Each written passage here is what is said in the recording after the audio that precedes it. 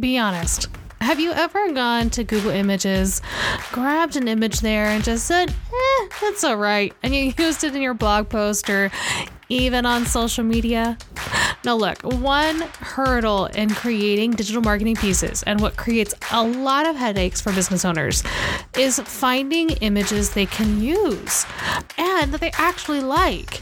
And it is really easy to fall into the Google Images trap. And I get it. It can be expensive to have photos shot for you by a professional, and maybe you need an image of a cityscape or something that is nowhere near you.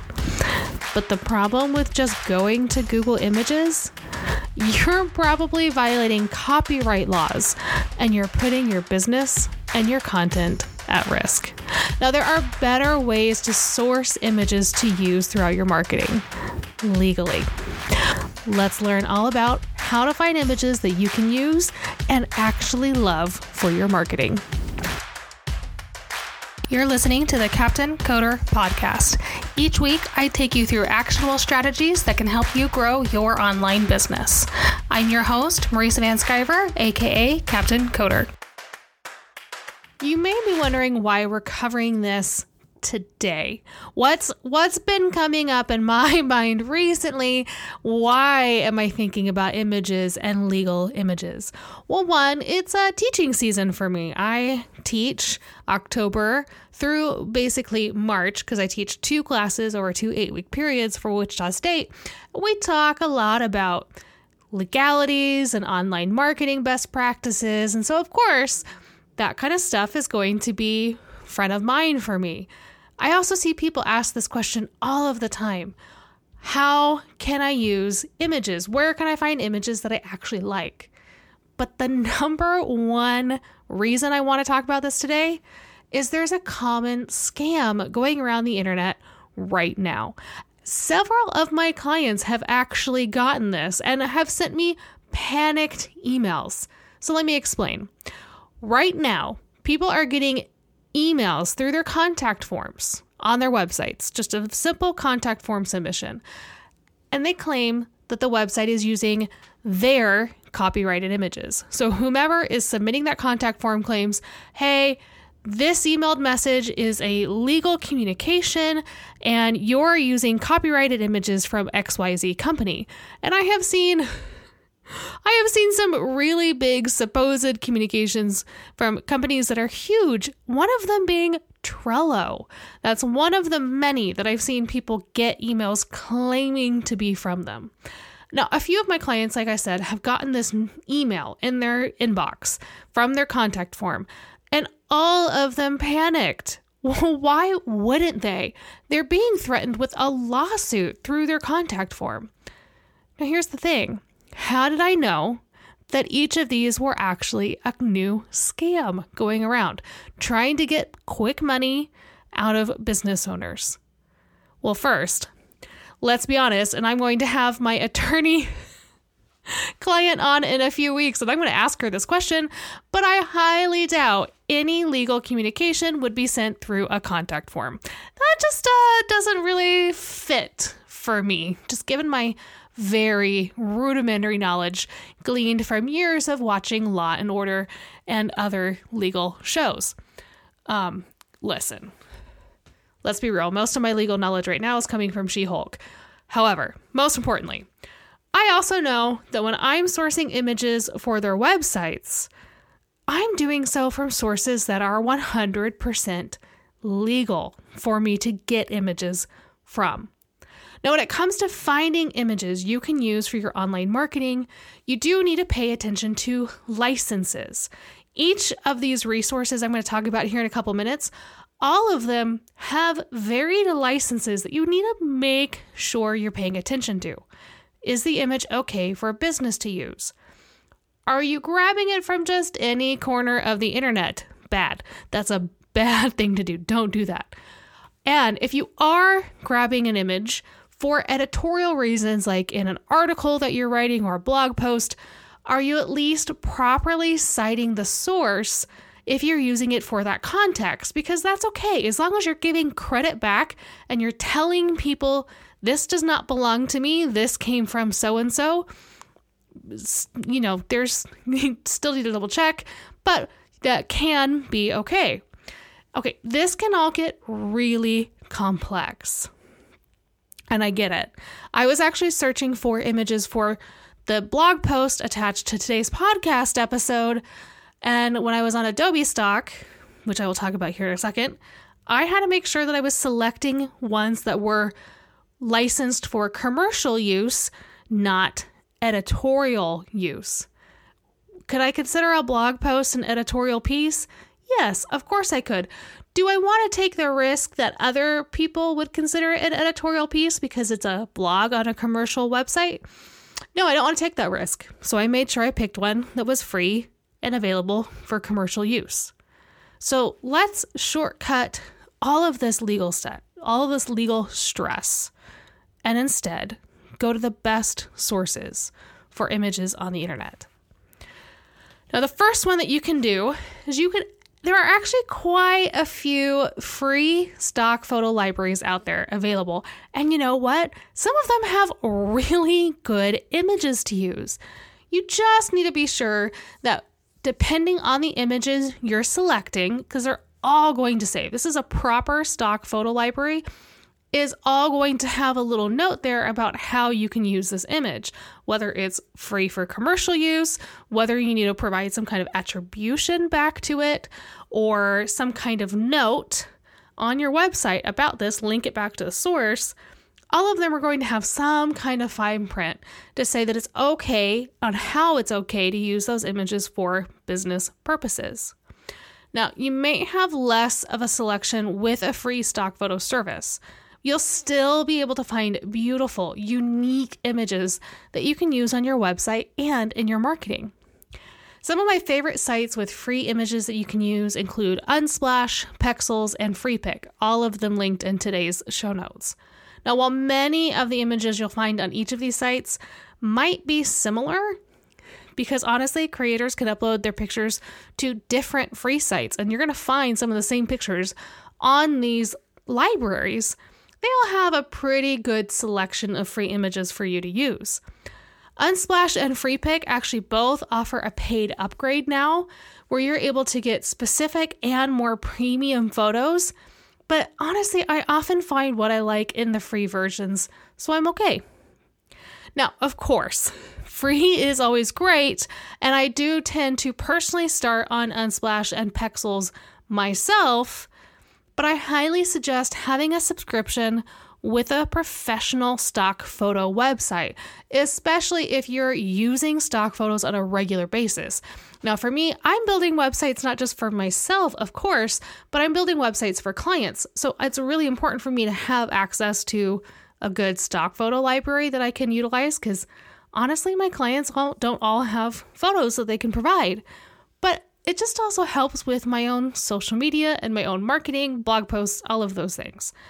Personally, I use Adobe Stock because I already use the Adobe suite of software, and I kind of prefer mostly their photography style to some of the other paid subscriptions out there.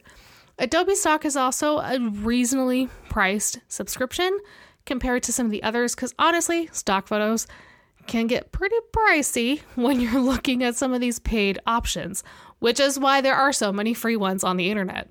Let's be real. Now, other paid subscriptions like iStock and Shutterstock can provide you with a much wider selection, honestly, better search results, and more unique shots. Believe me, if you spend enough time on Unsplash, you will start to recognize Unsplash photography in other people's marketing. It's a fun game. I highly recommend it. Not really. It's fun for me. Don't go waste your time digging into that for fun. I really need to realign my idea of fun. Anyway, I can distract myself talking to myself in a room. That is problematic. Okay, the stereotype of some of these stock photo sites of having cheesier shots is true. And sometimes that's also a fun game if you have a little bit extra time. Just make sure that before you buy a license or a plan of any kind, that you're looking for a few different types of photos, and make sure that you actually like the selection that you're getting back. It's helpful to make sure that it matches your brand, how you feel about things, and that you're actually going to be able to use the plan and the images that you're purchasing. Now, a lot of these paid options do have really small plans where you get only a few images per month or maybe a few per year because maybe you don't need as many, but you just want to have the option there. Also, see if you can find the weirdest shots. That's another fun game if you happen to have an extra 5 or 20 minutes of time. I promise I work, guys, but sometimes you do go down a stock photo rabbit hole that is highly amusing. Now, what a lot of people don't understand is that you can actually find free to use images through Google image search. Say that 5 times fast because apparently I can't say it once. You just have to take an extra step to make sure that you're not violating copyright laws. Now, so once you've gone to Google image search, you've typed in your search term, you've selected images, you'll see that you have in the top right of your search results. This is great podcast material, I know. But there is a screenshot for you in the attached blog post at captcoder.com, linked in today's show notes. You'll see that you have a tools button. This opens up a few things for you to do to narrow down and filter your Google image search results. One of those is usage rights. Just select Creative Commons licenses from the dropdown. Now, you will want to make sure that you click through to the source and double check the commercial use policy, because even though they're under Creative Commons, there are varying levels to the Creative Commons licenses and what that means you can do with that image. But it is a quick way to search through, honestly, many free stock image sites at once and other places that you might not be thinking of. Because, let's be real, it is the all-powerful Google. Now, of course, the easiest way to protect yourself and your business and to know and understand the copyright attached to the images you're using, take as many as you can on your own. Look, I know that not all of us are gifted photographers. I have a decent eye when it comes to landscapes. Do not make me take pictures of people. That doesn't tend to work out as well. I'm getting better at the selfie game, however. Most of us, though, we have a pretty decent camera in our hand for about 80% of the day. Let me do that math on that. How long do we all sleep? Anyway, your own pictures, not stock photos, are honestly better for social media, especially even if they're not the prettiest option. After all, those are more authentically you, and your clients and your prospects will love that. Because let's be real, as service providers, you are the person providing the service. You and your team are the people providing the service, and people really want to get to know you. It's all about that personal connection, and authenticity is king. Now, if you can, have a photographer take a few headshots of you and your team, put together some ideas by going through Pinterest boards, give your photographer ideas of what kind of shots you would like to have, take notes when you're scheduling social media, and say, man, I really wish I had a picture of me doing this, that, or the next thing. And then just make sure after the photo shoot that they give you a piece of paper that says basically you have the digital rights to these photos. That'll just cover you in the long run. Now, I was able to put one of my clients in particular at ease over the contact form image copyright scam thing that they got, because I had, in fact, taken every single image used on her website. I knew that they were protected and that they were okay for us to use because we had generated that content internally. So if you create your own content, you don't have to worry about any of this. I just know that creating your own photos and videos even, not really an option for all of us because we're busy. So you want to mix and match. Now, there will always be a place, like I said, to use those stock photos. But when you can, start with what you can do yourself and fill in those gaps from the places that are 100% legal for you to do.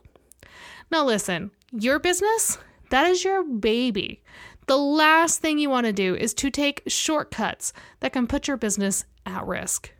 The next time you need an image, either make sure you're using Google Images the proper way by narrowing down their usage rates like we talked about, or better yet, just start with a free stock photo website. I have heard horror stories and cautionary tales from other agency friends who had clients who had to shell out thousands of dollars for the improper use of images. Like they went to Getty and took images from Getty's website, didn't think that through. Do not be that person. Respect the copyright. Protect your business and take just a few minutes longer to find images you can use legally. Thank you all for tuning in to our show this week. To catch more Captain Coder, you can subscribe to this podcast on your favorite podcast app. Now, if you have any questions or you want to learn more about digital marketing and how it can help grow your online business, follow us on Instagram at Captain Coder or visit us online at captcoder.com. Can't wait to talk to you all again next week.